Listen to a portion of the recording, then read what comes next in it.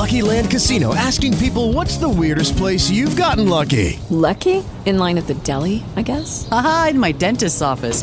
More than once, actually. Do I have to say? Yes, you do. In the car before my kids' PTA meeting. Really? Yes. Excuse me, what's the weirdest place you've gotten lucky? I never win and tell. Well, there you have it. You can get lucky anywhere, playing at LuckyLandSlots.com. Play for free right now. Are you feeling lucky? No purchase necessary. Void where prohibited by law. 18+. Terms and conditions apply. See website for details.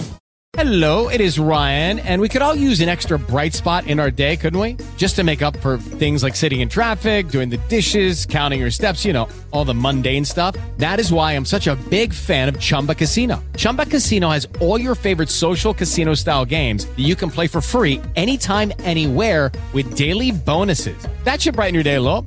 Actually, a lot. So sign up now at ChumbaCasino.com. That's ChumbaCasino.com. No purchase necessary. VGW Group. Void where prohibited by law. See terms and conditions. 18+. Hey guys, it is Ryan. I'm not sure if you know this about me, but I'm a bit of a fun fanatic when I can. I like to work, but I like fun too. It's a thing. And now the truth is out there. I can tell you about my favorite place to have fun. Chumba Casino. They have hundreds of social casino style games to choose from with new games released each week. You can play for free anytime, anywhere. And each day brings a new chance to collect daily bonuses. So join me in the fun. Sign up now at ChumbaCasino.com. No purchase necessary. VGW Group. Void where prohibited by law. See terms and conditions. 18+. Ladies and gentlemen, it's time for all the latest fight action. Direct from Wales in the United Kingdom. 100% live. It's Big Fight Weekly.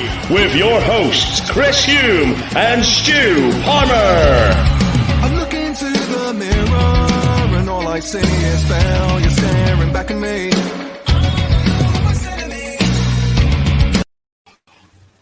A warm welcome. It is episode 46 of Big Fight with myself, Stu Palmer, and my co-host and cousin Chris Hume. How are you, Chris? Yeah, good. Good. Oh, good. And a big thank you to Mike Angus for the ring announcing intro. I've not thanked him for that on our little video countdown clip there. So thank you to him. Thank you to Thank you to Evade Escape for the music as always as well. And yeah, Chris, we've got a lot to get through today. We'll be talking about UFC 271, which was fantastic. But we're going to start off with a grudge match, which has been talked about for years. It's took very, very long for it to happen, Chris. I'm talking like 8, 9, 10 years of this. They're going to fight. They haven't fought. They're going to fight. Yeah, it's on. No, it's not. And we're finally getting it. But is it too late as it's Amir Khan versus Kell Brook? Chris, what are your thoughts first and foremost on this? Well, they've had quite an interesting careers, haven't they?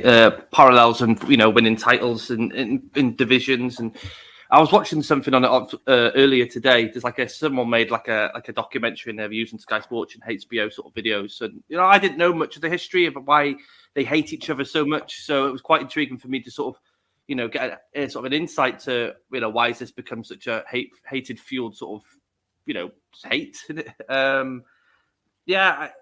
I think it's like, as you say, I've watched their fights, and it is quite a late in the time sort of fight, isn't it? This fight should have been made 5-6 years ago in their primes. Maybe longer, but yeah, it would have been better 5-6 years ago, no doubt, because they've had losses. All right, they've fought Golovkin and Sal Canelo respectively, Alvarez. So yeah, you can kind of take that. They've gone up against the elite. But this fight should have happened. I know we've said about it for weeks and months since it got announced, but this fight should have happened sooner. And, they're 11th and 13th respectively in the WBC as well. But, I just wonder what will be next for him after this. And I'm not sure who to go for winning it. I'm thinking Amir Khan, My head's saying Amir Khan. But I was a big fan of Kell Brook back in the day as well. He had some great nights at world title level. But I just feel Amir Khan's going to beat him. Who's out of the both of them? Who's the last to fight?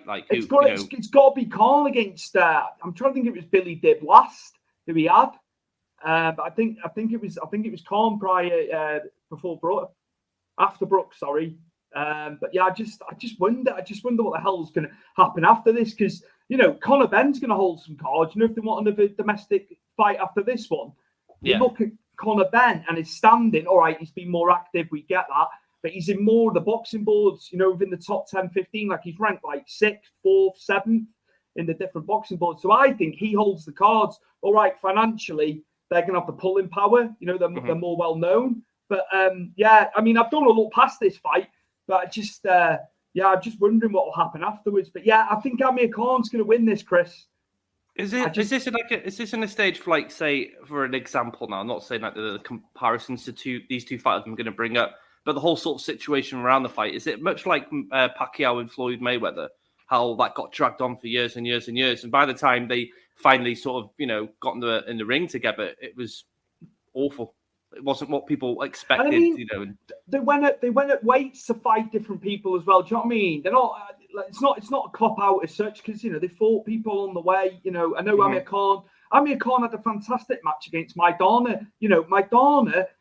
A lot of people said when Mayweather fought him the first time, they felt Maidana had won the fight, hadn't they? You know.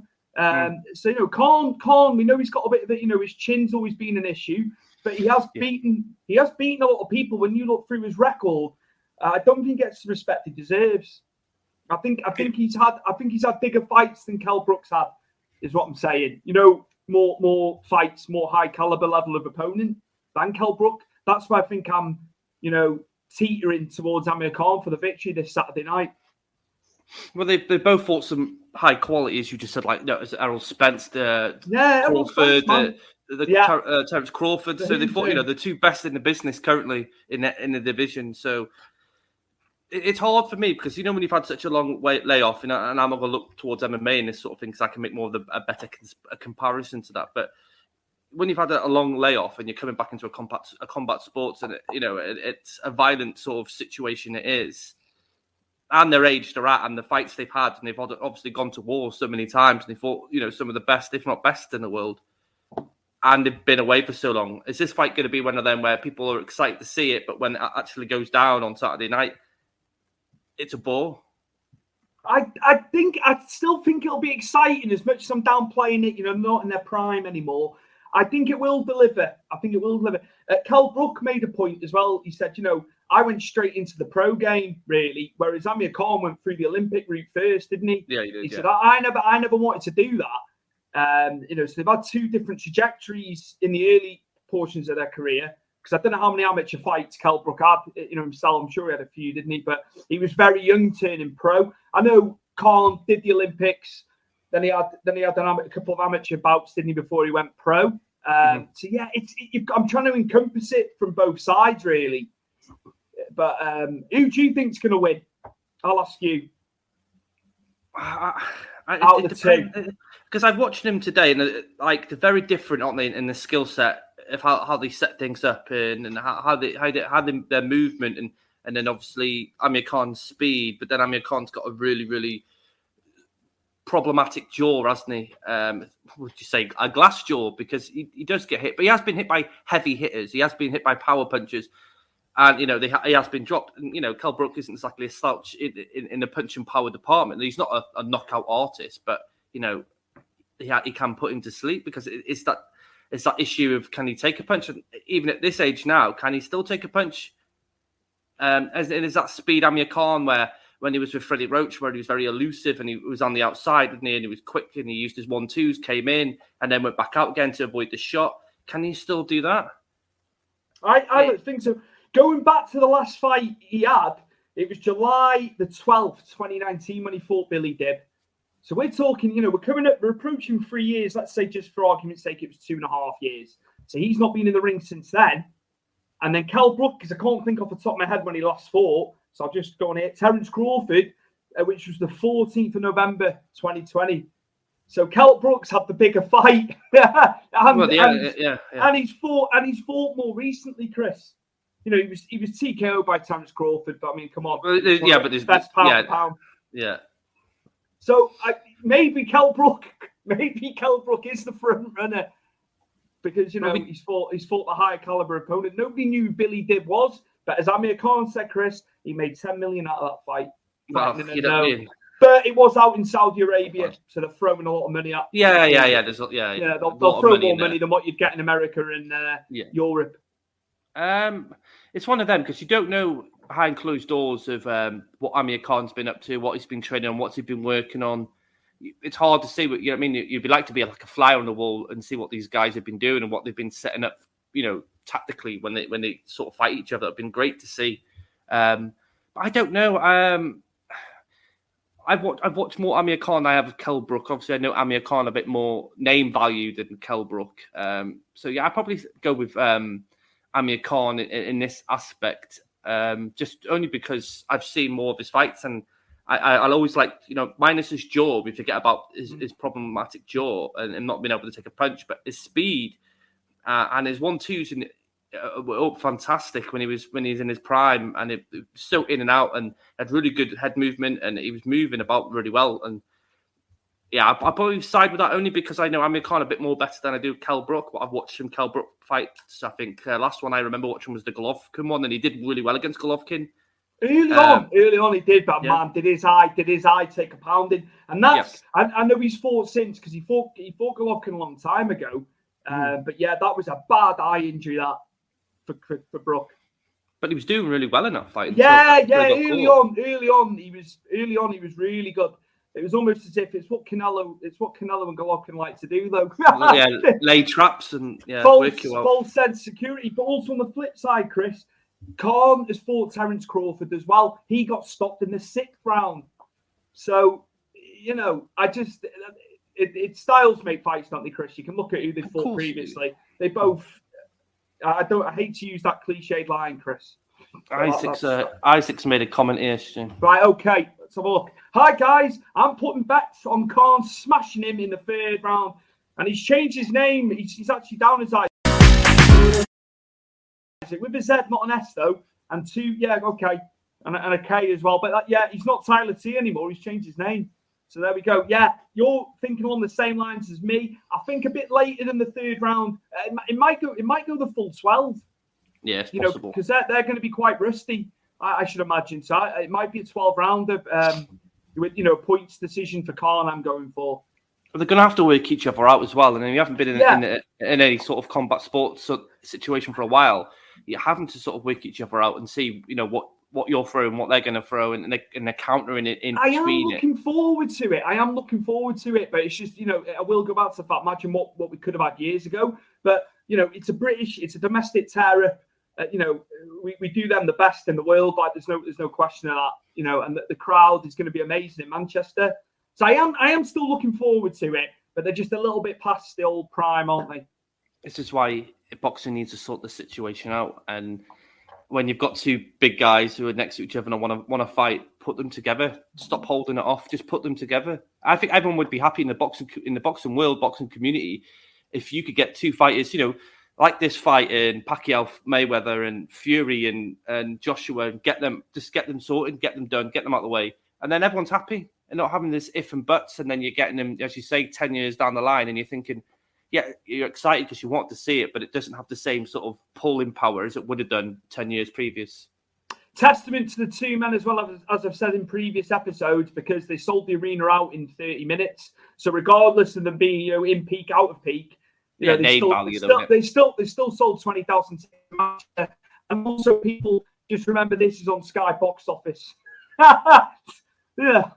Which a lot of people are like, why is this on Box Office?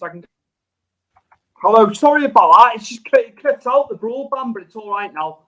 I don't know what happened there, but yeah, I'm back. Sorry, mate. Sorry, I apologise. No, but yeah, just obviously we can close out from the boxing now. So, Chris, who are you going for before we move on to UFC 271?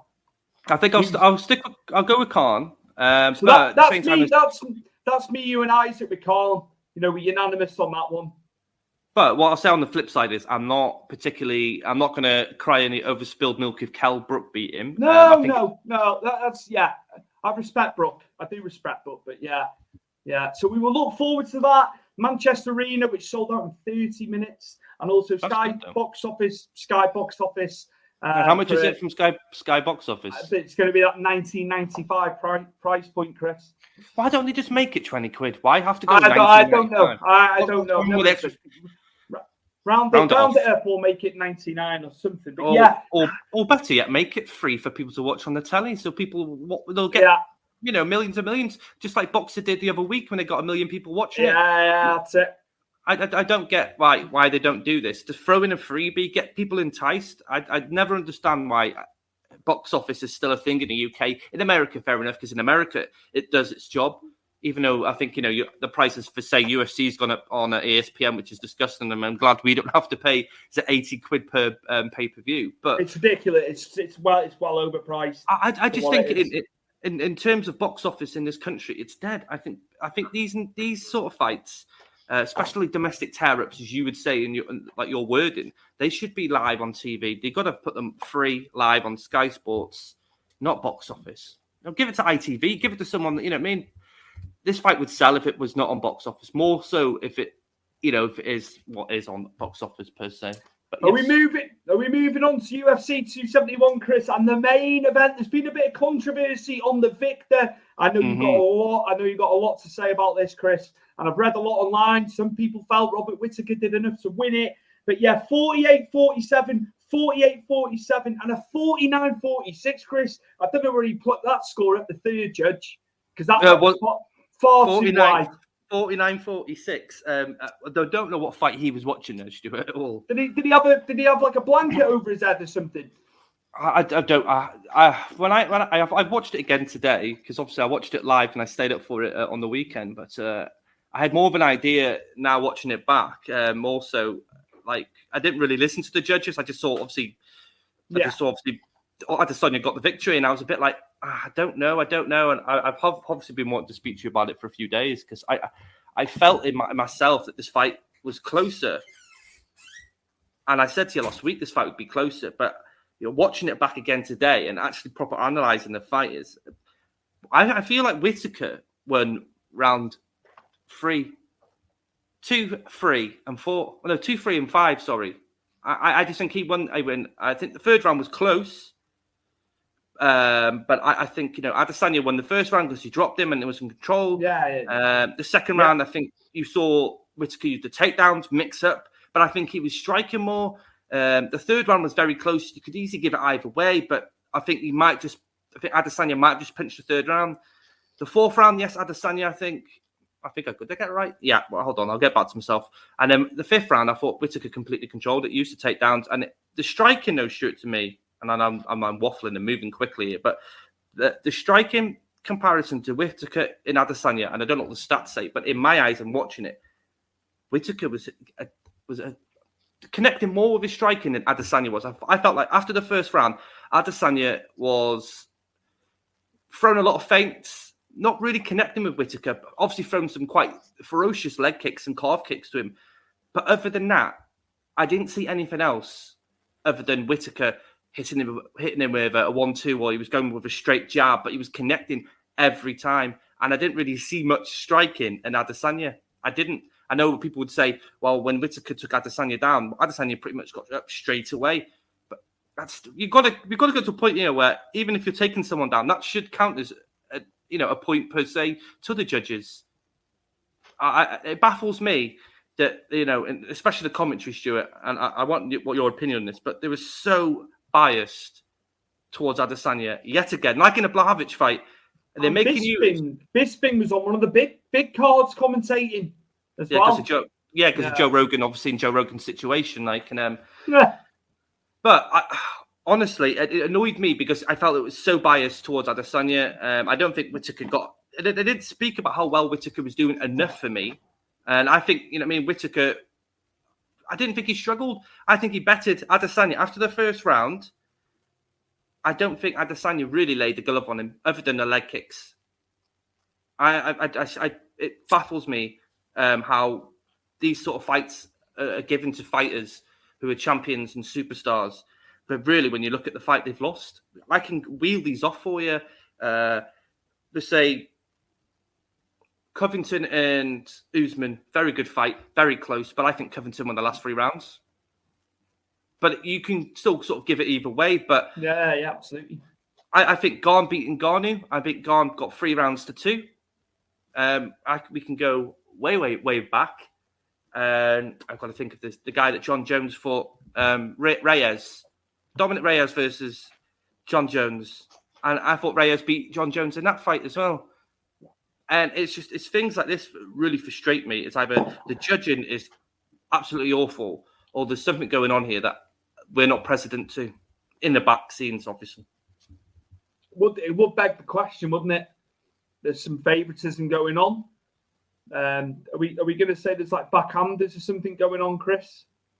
Do you think there's money changing hands and we don't know about it with the judges? Am I clutching at something that's not actually there? I don't know, because obviously these are opinions, and everyone could think differently. But a lot of other sort of content creators do mixed martial arts and watch this event. I've all gone and said Whittaker won the fight. I just don't see where Adesanya really pulled away. He dropped him, yeah, but Whittaker got straight back up.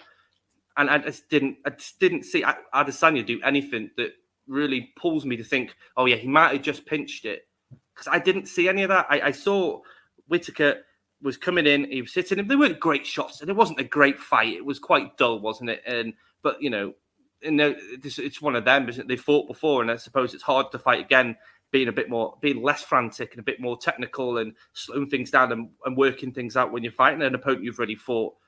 But I don't know. I had Whittaker winning this fight, Stuart. I was shocked when Adesanya got given the nod by the judges. I should say 49-46 by one of the judges. Far too wide. We've had 49-46 since we've done this show since last year.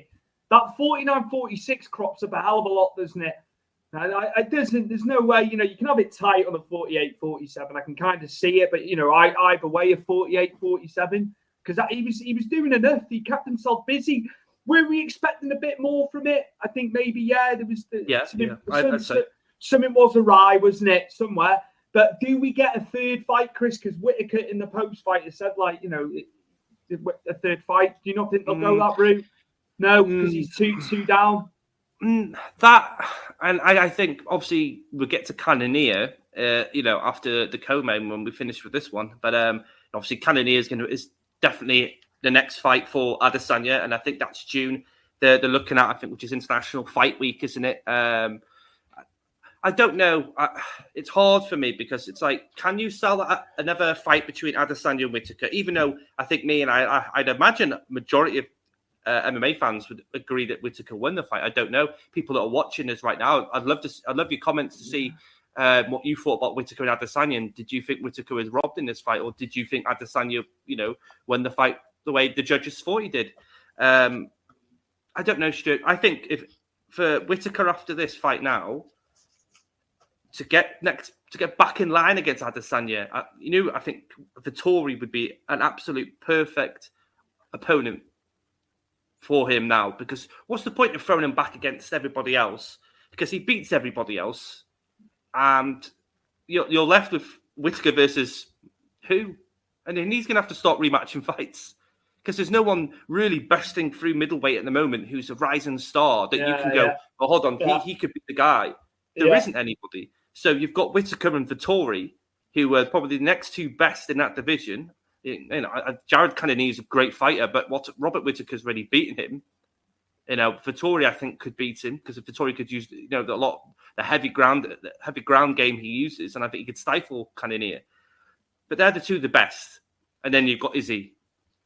I can't physically look at that division and say there's anyone else that can leapfrog. There is one guy, but he's at welterweight, but he has fought at middleweight, Stuart, and that is Hazmat Shemaev. He's also come out and said that he'd kill Izzy with his wrestling. He has a very choice of words. I don't doubt it. I don't doubt it. But he's got business at 170. But hey, like you say, he can do 185. And he's done it, yeah. That's. I do think he would be very problematic, as he's saying. I think he backs up what he's saying. He's not just saying it for the sake of it. He would be able to do it. There's no question. But yeah, just obviously we're going to talk about Cannonier in a minute. Going in as number one contender. I'm sure we're going to talk about at length. But yeah, anything else for this to close out before we move on to Tai Tuivasa? Sorry. Tuivasa, yes. Yeah, not Tuivasa.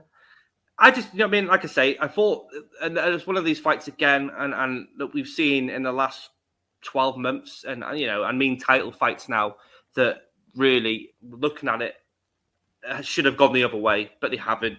And it could be that the judges are just not doing their job properly, or UFC are protecting their superstars. Obviously, my opinion, I don't know. I could be wrong. Adesanya, I was won the fight, and he's done it as what everyone thinks he's done it. The judges and the biased commentary of UFC.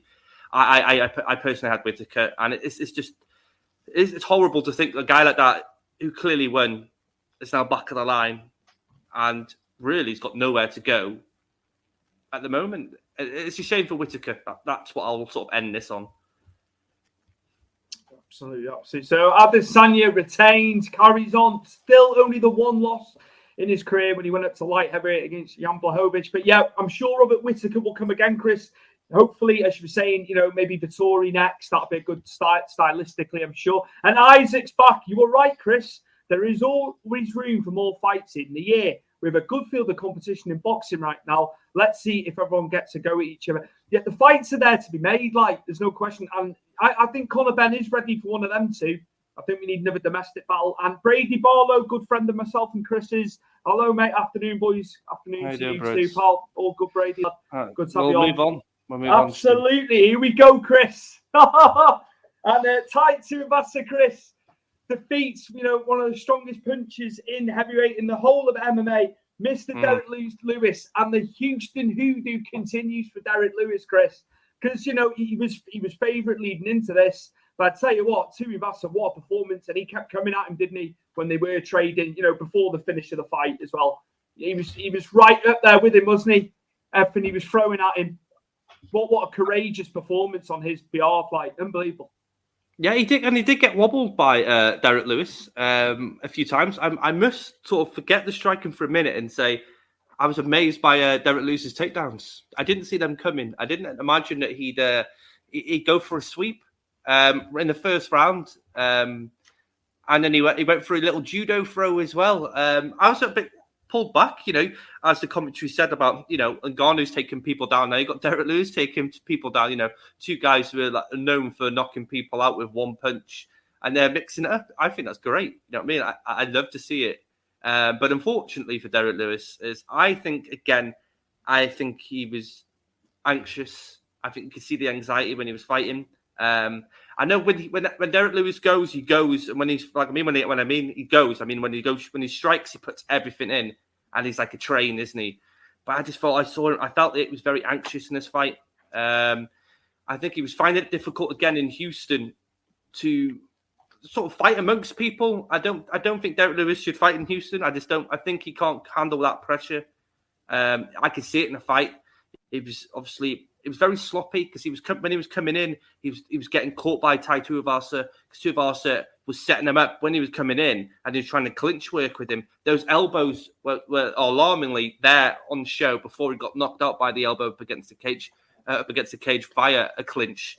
But yeah, he survived quite a beret of shots. Did Tai Tuivasa in the first round when they were getting up, and then in the second round again, he got caught. But he was rattled, but I don't think he was wobbly. What the turning point here is when Tai Tuivasa actually connected with Derek Lewis. Derek Lewis was wobbly all over the place, which I wasn't expecting that. I thought it would be the other way around. And obviously, at that point was the end game for Derek Lewis because he got him against the fence. He actually had the clinch work. He was in control of the clinch against the fence. Gets turned round, and that elbow from that picture, and I'll bring it back up, Stuart, because this is the kill shot right here. And bang! What a mix of striking as well, as you can see there, the elbow. But my word, just incredible. But yeah, that encapsulates everything you need to say. Unbelievable. And Chris, he was 11th. He was ranked 11th leading into this as well. It's a huge march up the rankings for him. And at 28, Chris, he's a lot younger than a lot of the other guys, isn't he? Within the division. Okay, Tom Aspinall around the same age. Yeah. He's got a long way to go, hasn't he? Were you surprised by him? And can he be a problem for people further up? Is he a contender? Is he a contender at championship level for you? Not yet. I think we're going to have to see Ty fight one more person. But I've heard. I don't know if it's official yet, but I've heard that Ngannou's expected to be out between 9 and 10 months. I don't know if that's been officially announced yet, but from what I've been reading, I've been speaking to some people. They said 9 to 10 months. And it's a hard slog now, isn't it? I know heavyweights don't fight more than 3 fights a year anyway. So, when we could get another fight in for, say, Derek Lewis and Tai Tuivasa, I think he needs one more fight, Stuart. And I think if Tom Aspinall beats Volkanov in March in the London card, I think you could see Tai Tuivasa versus Tom Aspinall for the number 1 contender. But also, I did say to you last week, the rumor is that Miocic and John Jones are going to be penciled in, Stuart, for a fight, which is long overdue for John Jones at heavyweight. So that could scupper anything, couldn't it, really? Absolutely. So many options in that division. Curtis Blade could be a good fight for... absolutely. Hey, he's booked up. He's booked up now as well, though. Don't count him out. He's another one on his night. He's devastating, isn't he? He's a fantastic. They're all fantastic. They're all really good to watch. And we love a knockout, don't we? We love a KO. Yeah. So after the main event, it was nice to see a KO in brutal fashion. But I think he was wobbly. He was wobbly at that point. When he tried to clinch up, because obviously he clinched up to sort of save himself. But I just, like I said, I think Derek Lewis was struggling in that fight. Not the fight per se. I think everything around him. It was like Cyril Gane all over again. Yeah. I think Ty sensed blood, didn't he? Yes. I think he knew from once he started connecting on that rally there. My word. But yeah, as you say, he cannot break this Houston hoodoo, can he? He just got that's how I've termed it, you see. I think it's probably best he doesn't fight in Texas or maybe Houston again, really. Just to save face for himself. I think, it happens with fighters. Certain fighters can't fight in their hometowns or their own countries sometimes. They're better fighting away. For Derek Lewis, that probably is the case, that maybe, goes back to the drawing board and, but doesn't fight in Houston. He's not going anywhere. This is the first proper TK knockout of his career, properly. Don't forget he fought in Ngannou, and Ngannou didn't knock him out. He did beat Ngannou as well. Don't forget this was after Miocic's fight though, so Ngannou was in transition. He was in a transition. I was going to say, it was the timing of that, but they can't knock him. You can't knock him. He's got that on his resume, and as we say, the heavyweight division is as hot as it's ever been. So many matches to come up, Chris. Are we going to move on, Chris? Yeah, to another lovely KO, should we say. As we said earlier, we've got a new number 1 contender at middleweight. And as you said last week, Chris, he fought as high up as heavyweight, did Jared Cannonier. But fantastic stoppage victory of Derek Brunson, Chris. And just fantastic. What performance. I thought Derek Brunson, he did get a few of the takedowns, didn't he? But it was like three of 12, which is, testament to Cannonier, because we know how good, he's good with his wrestling, his Brunson. But yeah, Chris, what a performance. What another fantastic KO for him. And he's elevated him into title contention now. He's going to get the next shot, isn't he? Well, yeah, that is now set in stone. Unless an injury happens, and touch wood, that doesn't happen. Adesanya does need fresh blood, does need to fight against in this division. Jared Cannonier is definitely going to be that guy now. He was great in this fight, Stuart. He did get caught by Derek Brunson, and Derek Brunson caught him not just really good. The wrestling side of Derek Brunson's always there. Derek Brunson can take a lot of these fighters down. I'm still like to see him and Vettori go at it, though. That would be very, very, an interesting fight to see who's got the better wrestling here. But Derek Brunson, I think, in this fight, he put a lot of his gas tank in taking Cannonier down. And I think in the second round, you saw that because he got a bit confused, like, say, a minute in when he couldn't get that takedown. And then Cannonier caught him just with one little clip, and it just sent his head in a spiral. And then Cannonier, as you said about Tai Tuivasa smelling blood, he saw all of it coming. I think he envisioned exactly what was going to happen within that second. He clipped Derek Brunson, and then Derek Brunson did a slight little chicken dance, and it was like, right, that's it. And he went for the kill, Stuart. And those elbows on the floor were disgusting. Yes, absolutely. And he's so, like you bigged him up last week saying, his striking. And, his power, and it's incredible. And it's mad to think he was up at heavyweight, Chris. Yeah. But, fantastic for him. And I'm paraphrasing him here. I know he's got the title shot, but he did say, "Hey, Dana, I want the next shot." So, yeah, that was paraphrasing Jared there, but a fantastic victory for him. And, a title fight in the offing. So, moving on as well with Derek Brunson. Who next for Derek Brunson, Chris? Actually, it's a good question to say that. So, shall I get the table up? Absolutely get it. Yeah, we'll have the rankings up. Because I think we can get. Because I need to know who's booked. I don't want to stop throwing names out per se. And don't forget, Brunson was on a 5-fight streak, wasn't he? Leading into here this. We go.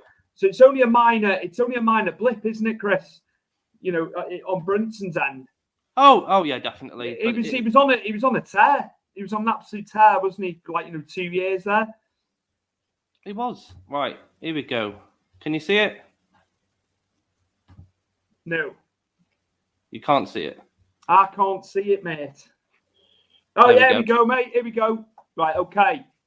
So I'm obviously this is going off what was currently next fight setup. As you can see, Whittaker and Adesanya are booked on here, but obviously they fought on the weekend. You've got to look at Brunson. It could be Jack Hermansson because he fought Sean Strickland last weekend and lost it was a quite close decision, but Sean Strickland is quietly moving up the table here at 185 so that could be another fight for Izzy maybe down the line. Obviously Derek Brunson's fought Darren Till, so there's no point in that. Maybe Kelvin Gastelum or maybe Uriah Hall if he comes through his next fight. Gastelum needs a victory there, doesn't he? You have to look at Darren Till. They're desperate for victories, aren't they, down there? But they're still they're still within the reaches. Oh yeah. You can't write them off. You can never write them off. No, but you also got to take into account that like Whittaker and Adesanya have beaten majority of people that we're looking at here in front of us, and it's a hard sell to put one of these fighters that have already beaten you, and unless you're a champion, to sort of rematch because it's got to be a reason, isn't it? Like what about having 5th versus 6th there? Why Strickland and Brunson? But Strickland's on a winning streak, isn't he? And he's just beat Jack Hermansson, so it's Sean Strickland. But then again, actually, Stuart, we could do that. Luke Rockhold's meant to be coming back to 185. Oh, Chris, I know, but he's all that momentum years ago, and then it just hasn't been the same fighter, has he? Or do you think he can? You think he can have an Indian summer? Michael Bisping ruined that for him, killed his jaw. Can he get back? Can he get back into it? I don't know. He trains still at AKA. It's one of them where your heart goes, and I think you're there just for the money. Then, even though obviously the money, and I said this when you went off screen, but the money situation in UFC is a bit awry, isn't it, with fighters? I don't know. Luke Rockhold's still a name and a former champion, though, and I feel like he can sort of get in the mix just because of his name. And he's on a loss. He needs a fight. Who better else than put Derek Brunson versus Luke Rockhold? Mm.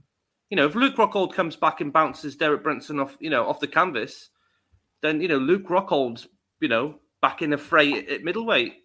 If Derek Brunson beats Luke Rockhold, then other fights have already happened. In and around this fight happening, then Derek Brunson can look for someone else he can fight. I just don't think you can put him in like Sean Strickland together because Sean Strickland's, I think he's on the up at the moment. And I think the likes of Sean Strickland, I don't even know where he's going to go actually because there's so many fights that in that division are on a losing streak to ones that are on a winning streak. Do you know what I mean? You could give Sean Strickland. It's got to make sense, hasn't it? In a lot of respects. You could give Vittorio Whittaker Sean Strickland and see let's see where your level is. Yeah. But it's thrown him into the Wolves then. Do you want to throw another contender to the Wolves and then we're back again to square one where Adesanya's having to rematch this guy?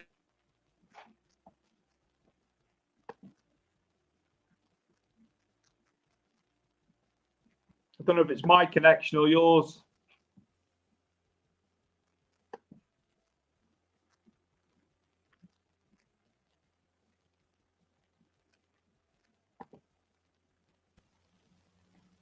You're back. We are back. We are back. You are back. Yeah. Yeah. I was just checking my connection again, but it seemed okay. So that's it. That's it in a nutshell, really. Absolutely. So middleweight division as well. Plenty of competition for places. There's plenty of fight options as well, which is great for the division as a whole. Absolutely. And Chris, are we going to preview Fight Night Walker versus Hill? Now, I don't know too much about Hill, but we know about Johnny Walker. Wrong one. Johnny Walker, Chris, is probably more famed for tripping on a stage than actually what he's done in the octagon. But he is. I know. He's got a bit of charisma about him, to say the least. Yeah, and I don't know with Johnny Walker because we covered this fight against Thiago Santos, didn't we, last year? And it's not long ago when he fought Thiago Santos. Actually, I think it was October, November when he fought him on a fight night. Yeah. And it was quite lackluster, wasn't it? It wasn't really what I thought it was going to be. I thought it'd be quite, a banger, but it wasn't really. They were very technical and they didn't really want to engage. I don't know. See, Jamal Hill fought Paul Craig a few. Was it last year? Yeah, it might have been last year. And these two had a lot of hatred between each other, and they fought. And Paul Craig, the Scotsman. Very underrated on the ground is Paul Craig. He broke Jamal Hill's arm. It's horrid, you could see it and snap. But Jamal come back and he beat Jimmy Crute, knocked him out. And I can sort of get that up actually. Jimmy Crute's a tank as well. Yes, he's a big guy at the weight. Oh, there we go. He didn't fight that long ago, Stuart. Yeah, Jimmy Crute was December the 4th. Right. Okay. So he fought another quick turnaround, as we've had in, like with last week's fights. He's back in there. Yeah, and he's fought Oven St. Preux as well, and he's beaten him with TKO. A TKO victory with him. His only loss in the UFC was against Paul Craig, which for some reason down on Wikipedia it's down as a TKO with elbows and punches, but he broke his arm in it. Anybody can adjust a Wikipedia. Yeah, just go in and start typing, and they don't know the facts. But I remember the lies when we used to sign plays, shoot, and we didn't. And I used to look at Wikipedia, and it was all lies. Never fall for that trap. At least you knew it was wrong on there, then. Anyway. Yes. And also, Chris, just to go back to his name, Johnny Walker. I never thought this guy was Brazilian. You see a name and there's no flag or whatever. Yeah, it's the most obscure Brazilian name I've ever heard. I thought, this guy could be American. He could be from the UK. So just a little side note. Or Johnny Walker whiskey. Well, here's a side note as well, Stuart. He trains at SBG Island as well. I didn't know that until you just told me. Oh, there you go. Hasn't done him a world of good though, mind you, because he still hasn't been great. No. Are you going with Hill on this one, Chris? I'm just going to look at Johnny Walker's last couple of fights here. Well, see, here you go. He is 1 win in 4, Stuart, currently. His last win was against Ryan. His last win was in 2020 against Ryan Spann. Corey Anderson, who's currently number 1 contender for the Bellator Light Heavyweight Championship. It was the guy that sent this Johnny Walker into a spiral because he'd never lost a fight in the UFC till he fought Corey Anderson, and Corey Anderson TKO'd him. He also then lost to Niko Kliavov, decision, beat Spann, and obviously we saw the Santos sort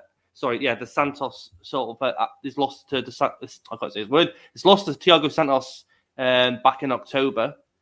So I don't know, who would you say really is who's got the sort of the narrative here? Who's got the confidence to go and win? I would say Hill off who he's fought. He's in a better spot, isn't he, in more recent times? But yeah, when you 1-4, the pressure's on, isn't it? Because he one more, he's getting cut unless he's still in contract with him. I don't know how many fights he's got left, but it leads you to believe if Walker goes to 1-5, he's in trouble of getting cut, surely.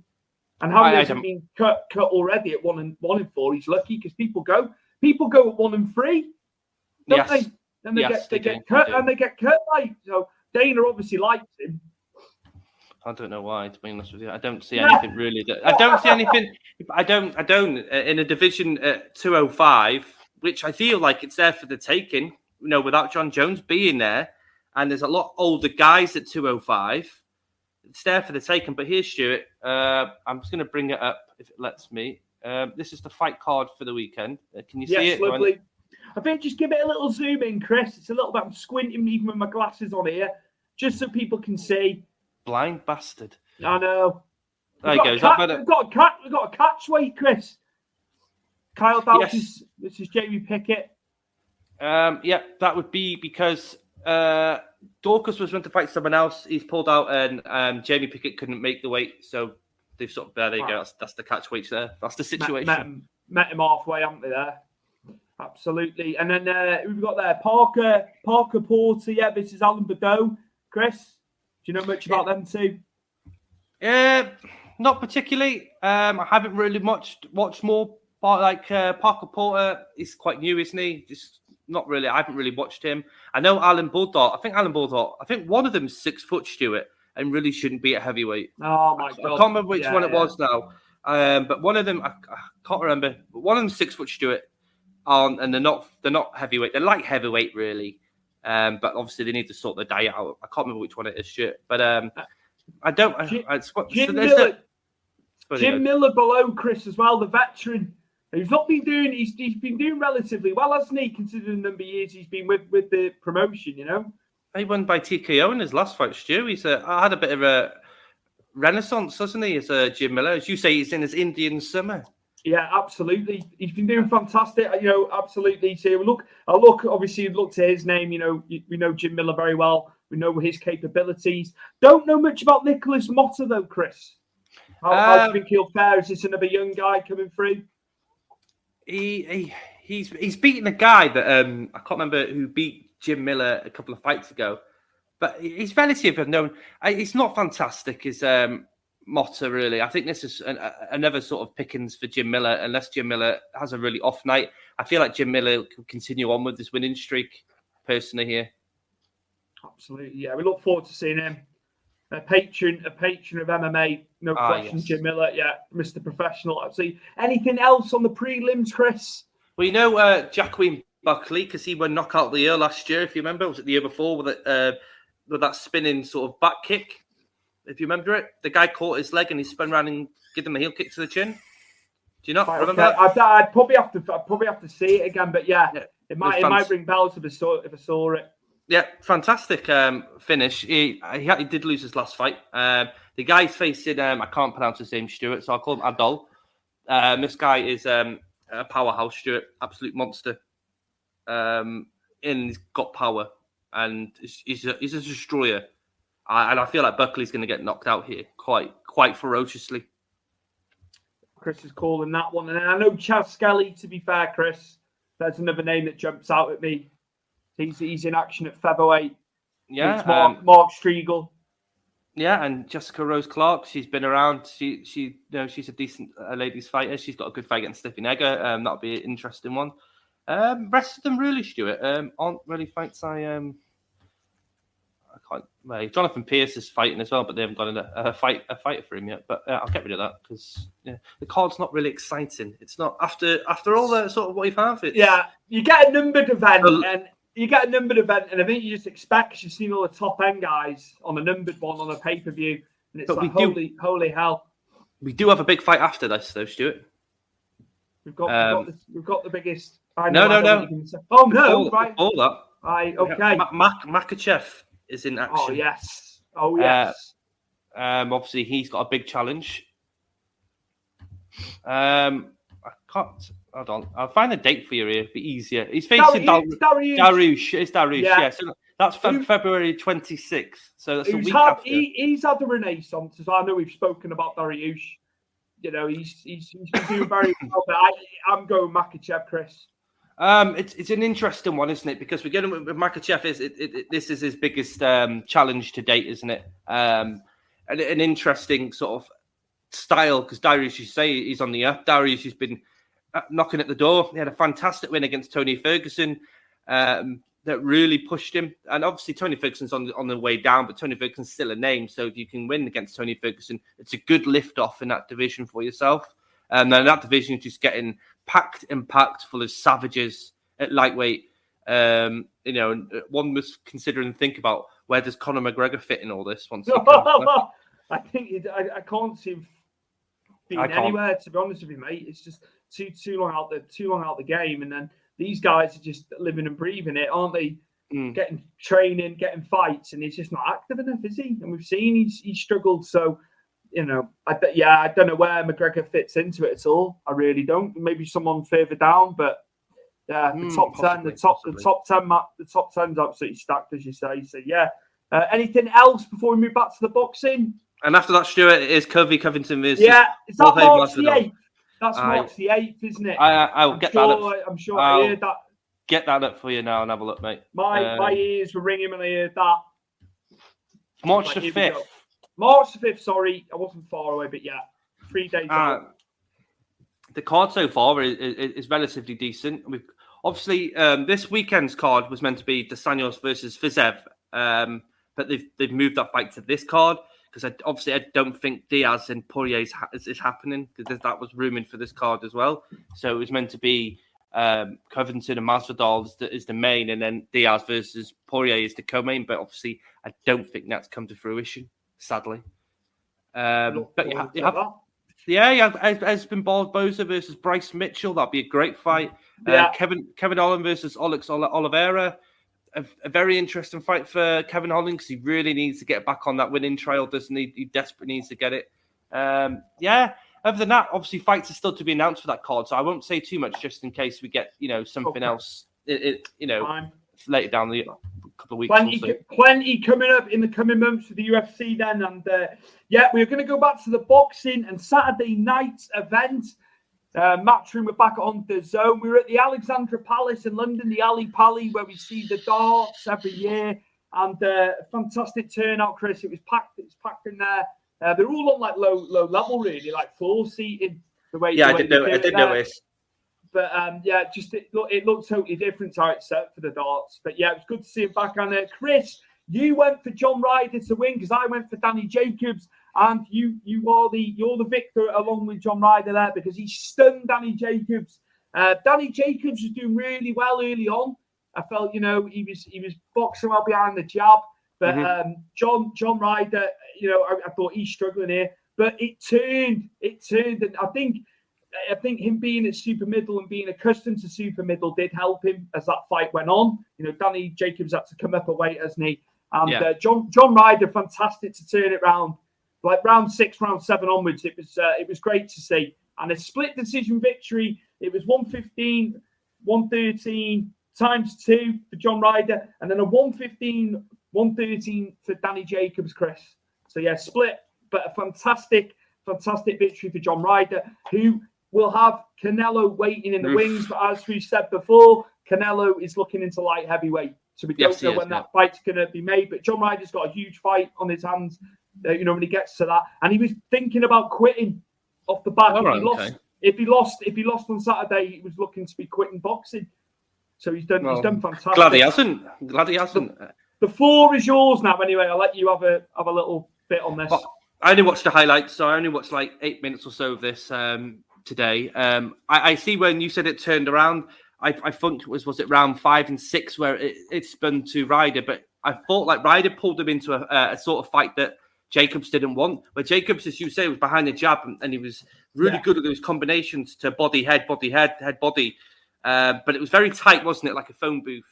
But I think from like round 6 onwards, Ryder turned it into a dogfight, made it like really rough, and just dragging him into deep waters. I don't think he wanted to be in that sort of rush, frantic, sort of like being in a hell, isn't it, for him in that sort of fight where you're all more of a technical and you pick your spots. Ryder was just coming and throwing everything at him, but the kitchen sink.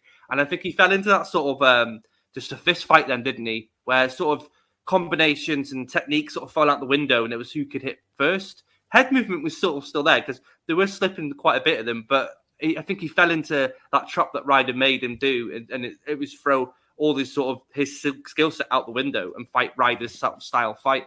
And you saw them. Ryder got confident, didn't he? And he was catching him quite a fair bit, and he was chasing him down. I loved it, Stuart. The ring would go and he'd come in and pop a straight right into his face immediately. He might miss half the time, but the ID was there. Constantly going, mate, constantly going. It was just, what a turnaround. I couldn't get over it, really, because I thought, Danny Jacobs has got this. I really felt I couldn't see him getting back into it. But what heart he showed, and I think Ryder said about Danny Jacobs, that veteran instinct that he had, fighting at the lower weights. He did find it tricky from what he was saying after the fight. But another point with Danny Jacobs, he beat cancer in 2011. He's a cancer survivor, and they said he wouldn't box again. And then he came in, he became a 2-weight world champion off the back of it. So it'd be interesting to see what happens with Danny Jacobs now, whether he calls it a day or maybe he goes back down to middleweight. There might be some fights from there. So it'd be interesting to see what happens to him. But yeah, John Ryder is mandatory to Canelo now, which is just a huge, I bet he's elated with that, the way the fight swung. Oh, no, most definitely.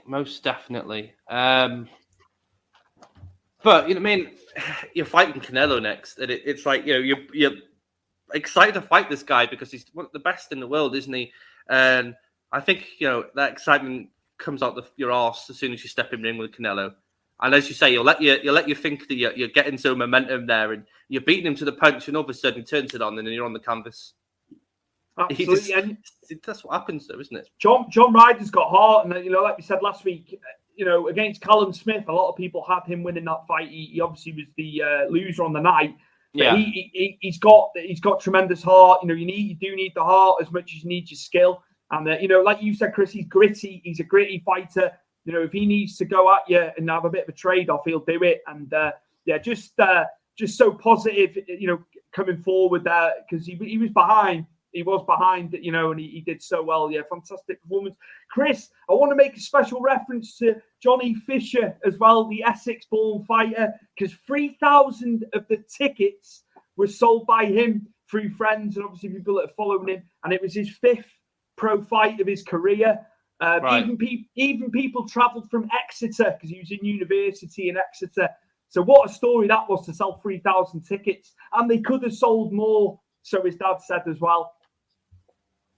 Well, that's just fantastic, though. Really, that you can go and do that. And considering it's not like a massive event and it's not huge names. I know you say that Danny Jacobs has fought some of the best in the world, but to go and do that, you got to tip your hat, haven't you, to them, really? Absolutely. Again, he was against a journeyman from Spain. The name eludes me. So, but the guy's 10-12 now, but it's another fight. The guy's been in there with people, the Spanish guy, so it was a test for him. He did well. He did well with his jab. He looked good. His punching's good. I think, he's just learning how to land more effectively, but he's learning on the job, isn't he? But only 22, Johnny Fisher as well. So, he's with Eddie Hearn. I'm sure Eddie Hearn's going to promote him well. And, just a fantastic night at the Alexandra Palace. It's got to be said, it was a good card. Felix Cash came through, had a bit of a scare in his fight, retained his title. He was dropped twice, I think it was. So he showed a lot of heart. He got the victory in the end. And just as I say, great night for Matchroom. And that was everything on Saturday night, Chris, that I wanted to cover there. Minus a bit of ruckus between a huge boxing fighter and I suppose it's a UFC superstar, Stuart, on the weekend. It caught my eye. Right. Please have lib on that. I've just looked at the quotes there while you were talking, Stuart, just so I could bring some up. Obviously, I can't screen it because it's on other pages. I think they'll get pissy with us if I brought it up on there. So basically, Conor McGregor and Tyson Fury were going at it on Twitter, Stuart, which surprised me a bit because I always thought they weren't best friends. They weren't friends per se, but, they got on with each other and respected what they did. And I remember Fury when he was sort of hinting at coming in the UFC and he was going to train with Conor McGregor and Conor McGregor was offered to train him. Apparently Conor McGregor said no, he has not. But so I'll start it off, Stuart. Apparently Tyson Fury saw a picture of Khabib Nurmagomedov, and we all know the history between Conor and Khabib. He was on the United shirt, which, unfortunately I get probably pissed off about as well. But this is basically what it started off with. He just said, this is Tyson Fury now. Well done. You got in, you got out. Which I think, that's something I think Tyson wants to do as well, isn't it? Get out, undefeated, because that's a legacy, isn't it? And Conor didn't like that, Stuart. He took exception to it. This is the quote back is, Up the Joyce's, Big Joe. You bottled it with Billy Joe's Dar, which obviously is his dad. What were you doing there? You left him, you Versace twat, done nothing. And then he's like, even when I'm wrong, who did it? The Mac Daddy tonight in the house, Miami, Bahamas. Right? Obviously, you're waiting for Fury's sort of reply.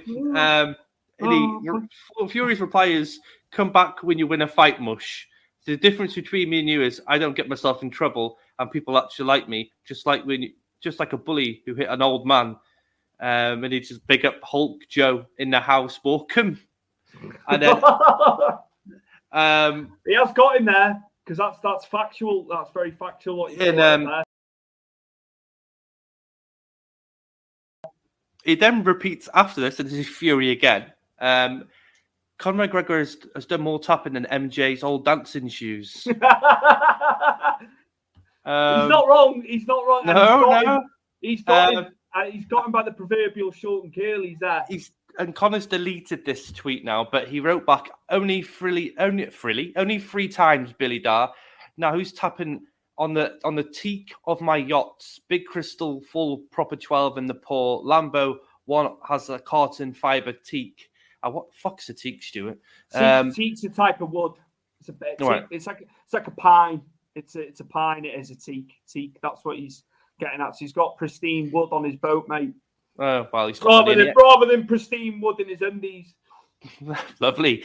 He's probably got shit in his undies. He's definitely got shit in his mouth. But basically, he says at the end, something you've never done. You've done nothing. That's it. There was no more after that, unfortunately. But it was quite bizarre. Like I said, wasn't the two people I'd ever expect to really. No, because they've been complimentary about one another. In years gone by. Maybe they're fooling us all. I mean, it might be a bit of banter back and forth like that. But it got a little bit personal. It did get a little bit personal. Conor's not the same quick-witted guy. We said this off camera. He's not the same quick-witted guy as he once was, where Tyson Fury is on the money and he's so quick. But whatever he said to Conor McGregor is pretty much true. It's factual. It's factual. The old man getting hit, that happened. You know, the tapping, that was the best one. That was the best quote. Old MJ's dancing shoes. There's not much you can say. No, because it's there. There's footage. There's footage. So he's screwed on that. Conor again though, he's only come back to that. Stuart is, I've got fucking money, which he has. But Tyson's got money, not to the level that he's made his fair share. He's made more than enough where he's been able to donate to charity as well.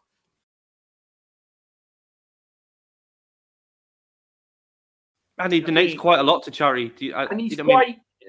It's the more money that guy's earned, the worse he's got, if anything. Because you remember he was on welfare when he was starting out and all that. I remember. He should be a bit more down to earth about stuff. He's got the money and he's arrogant. He's arrogant. Yes, he's got the self-entitled though, isn't it now? Yeah, Fury will never be like that. Fury, still be working class, won't he? The way his ideals in life. When I met him, what was it, back in 2014, Conor McGregor, dead nice guy. It was pissing down the rain, took a picture of me. I've told you the story before. Yeah. But he was dead nice. Even in the rain, he'd give me 2 or 3 minutes of conversation with him. Didn't give a shit it was raining. Didn't even get a shit the guy who was saying, Conor, get in the car. And he's like, fuck off. You know what I mean? I sounded New York then. But anyway, he was telling, and he wanted to speak to me. But if I tried to speak to him right now, he'd tell me to fuck off. You know what I mean? I'm like some sort of peasant on the street to him now. He was too busy watching Justin Bieber playing tennis the other week. I did see. Yeah. It's like, come on. Did you notice the height difference? UFC have always made Conor sound like he's a tall guy, and then that picture with him and Justin Bieber's bigger than him. I think it's just he lives the life. There's no question about that. But I think the fighting days, it's just. Yeah, dwindling.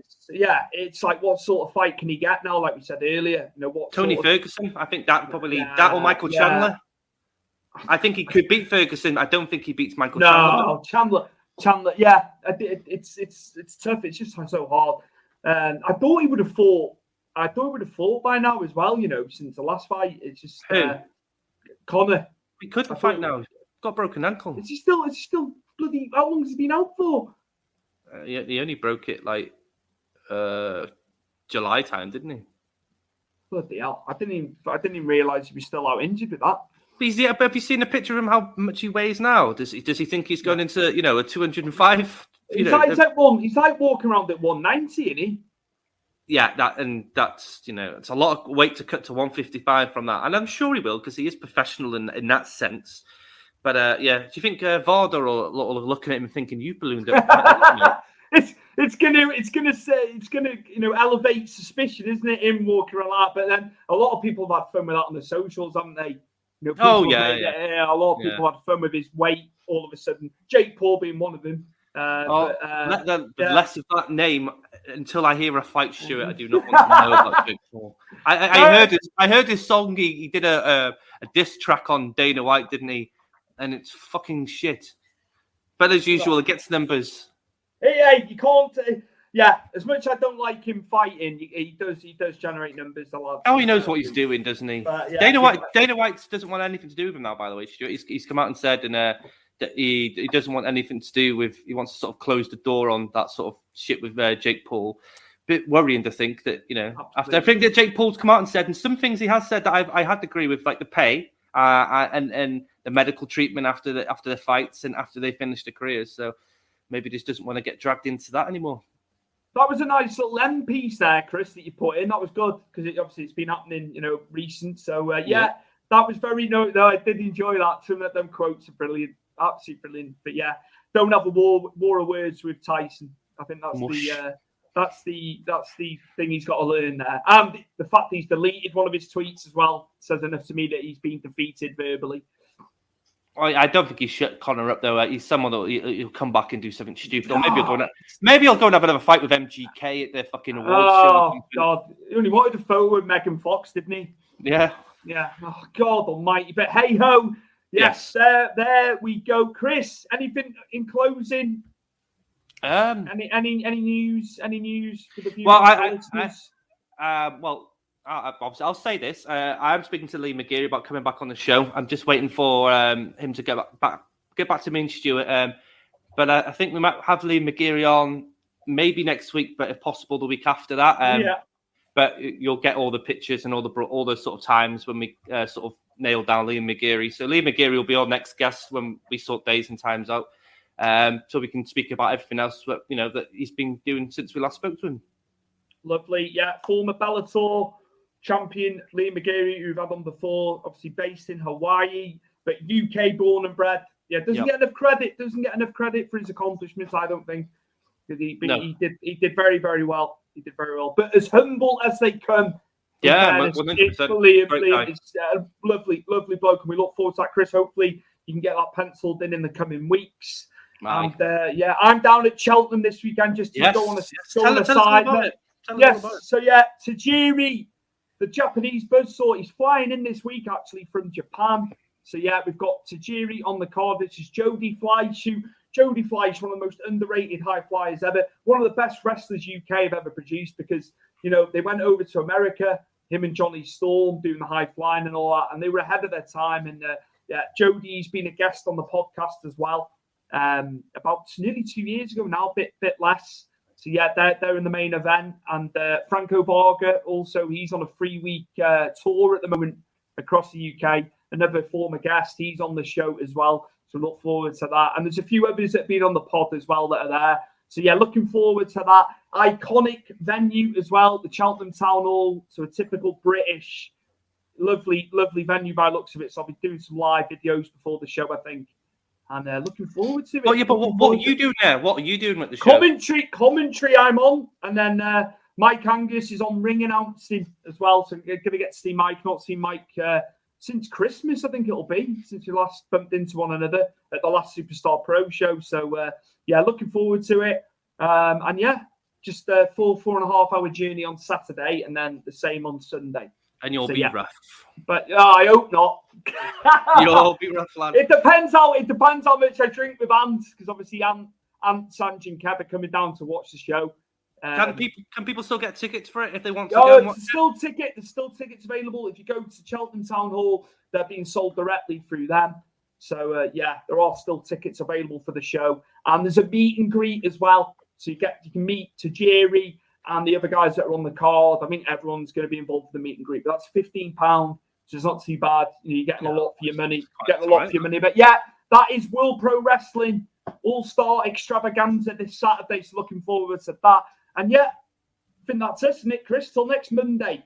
Till next Monday, yeah. We'll break down, obviously, this weekend's UFC. Kel Brook and Amir Khan. We'll have the review of that, our thoughts and feelings of whoever won, we then look ahead, don't we, to Dariush and Makhachev. Hopefully then we'll have Lee McGeary, or maybe we can get Lee McGeary to give us some sort of thoughts and feelings between Covington and Masvidal. I'd love to know what a former fighter thinks. I think we need to, because we've obviously had a lot of history on him, so we're not going through the same stuff with him. I think that's a good shout to get his opinions on what's happening with them too. That'd be brilliant, in a fight sense, and what it takes when you're in fight week as well. It's all the psychological side, isn't it, as much as the physical? Oh, definitely. And, there's going to be mental warfare between them two. Also, Stu, before we end the show, I don't know if you've seen it, but I love the promo that UFC put for Masvidal and Covington. It was really good. I have seen it. Really good promo. Yeah. Really good promo. It's going to be amazing. But, they were so close. Yeah. Now they hate each other's guts. It's mad. It's madness. But, yeah, that's life sometimes. These things happen, rifts happen, and then that's it. But yeah, we will be back next Monday. Not sure on the time, but we'll be posting. Yeah, we'll let you know. Chris will schedule it, and yeah, we'll see you on Monday for a week on Monday, should I say, for the next one, episode 47 of Powerful.tv Big Fight Weekly. I've been Stuart Palmer. I'm with my co-host and cousin Chris Hume, and we'll see you next Monday. And make sure before I go here, you follow us on the socials. It's all in the description down below. Well done. All our socials. Absolutely. Come and join the conversation. We can still speak after the show's finished. Believe me, I'm up for all conversations. Well, not all. That's a bit weird. Not all of them. But hey, anyway, I'll see you next Monday. Take care. Take it easy. Sports Social Podcast Network. With the Lucky Land Slots, you can get lucky just about anywhere. This is your captain speaking. We've got clear runway and the weather's fine, but we're just going to circle up here a while and get lucky. No, nothing like that. It's just these cash prizes add up quick. So I suggest you sit back, keep your tray table upright, and start getting lucky. Play for free at LuckyLandSlots.com. Are you feeling lucky? No purchase necessary. Void where prohibited by law. 18+ terms and conditions apply. See website for details.